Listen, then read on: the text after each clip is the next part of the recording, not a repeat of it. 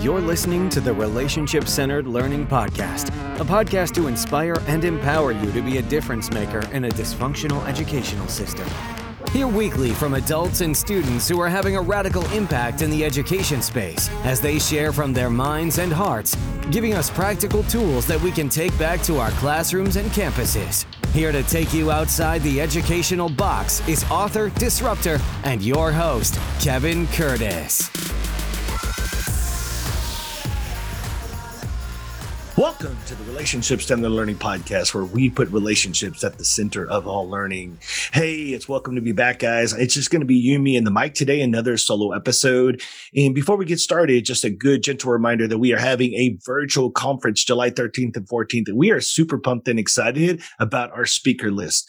If you're looking for trauma-informed practices, social-emotional learning, restorative practices, equity, diversity, and just generally putting relationships back at the center of learning, then I will tell you this is a perfect conference for you. It's not going to be all day, only till 2:00. We've got some great keynote speakers, and Hal Bowman and Rick Ramirez, along with myself and Joe Beckman, will be kicking off the conference. So I'm hoping you'll get an opportunity to attend. Head over to rclfirst.com to check it out.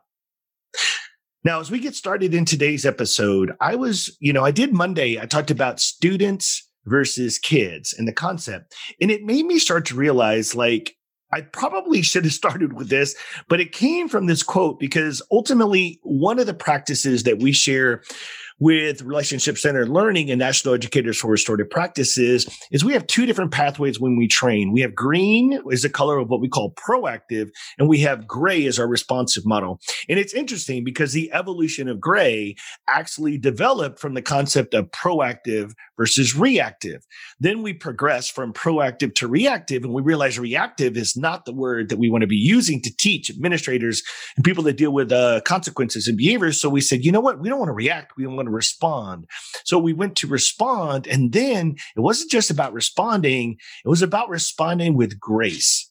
And so I came up with this quote, and I want to share it with you today. For me, I developed this concept just understanding gray is grace. So for me, black and white are consequences without grace. Gray are consequences with grace. And everybody wants black and white until you need gray. And to me, gray is grace. I came up with this concept and this idea because of the fact that we were talking about on Monday, we were talking about students versus kids.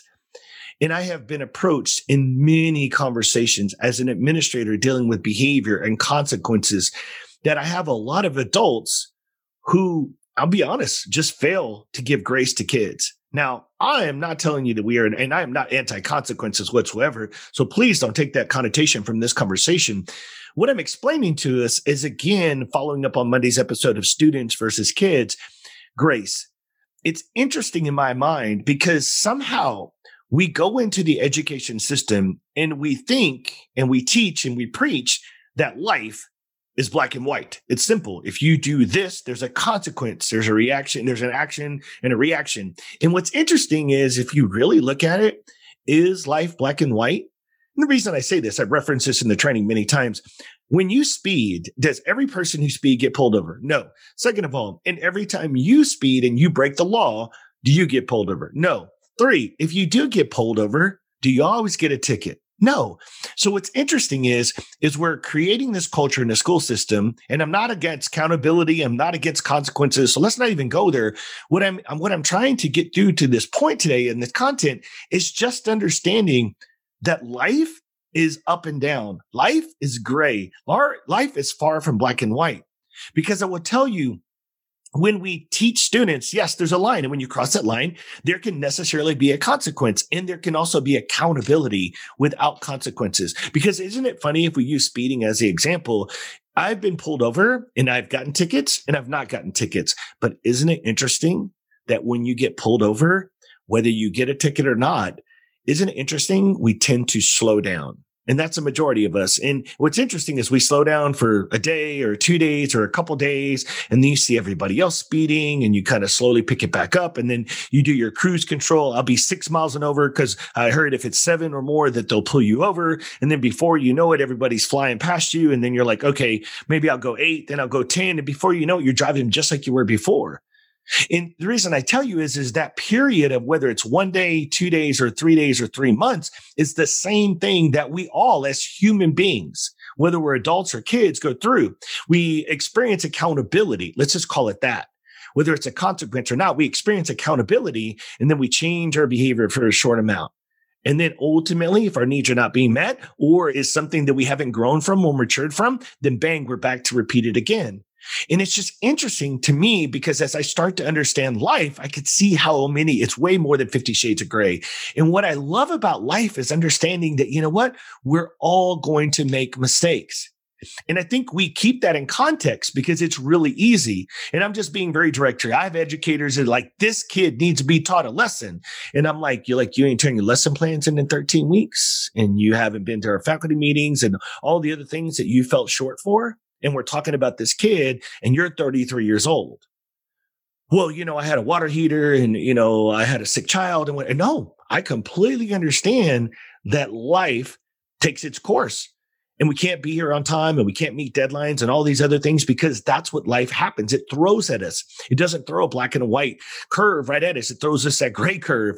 And so for me, when I look at this, I've had teachers that say, this kid needs to be taught that he needs to be to class on time. I'm like, exactly right. Like you've been late 3 times this month. See, some people will get offended at this, but that's the reality. That is our truth. And I am not saying that we should condone kids from being late or choosing a poor choice or a voice. No, what I'm saying is we need to start to lead with grace. And we need to understand that life is not black and white. And we need to stop teaching that life is black and white. There are black and white circumstances. Do not get me wrong. But a majority of life, and particularly as you grow up and go up in leadership in the educational system, it gets grayer and it gets grayer.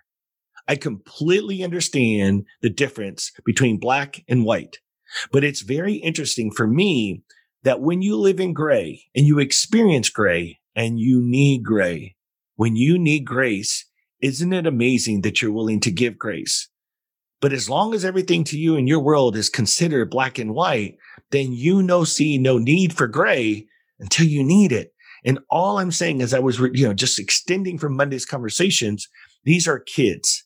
And I'm not condoning nor telling us that we should let kids do whatever they want.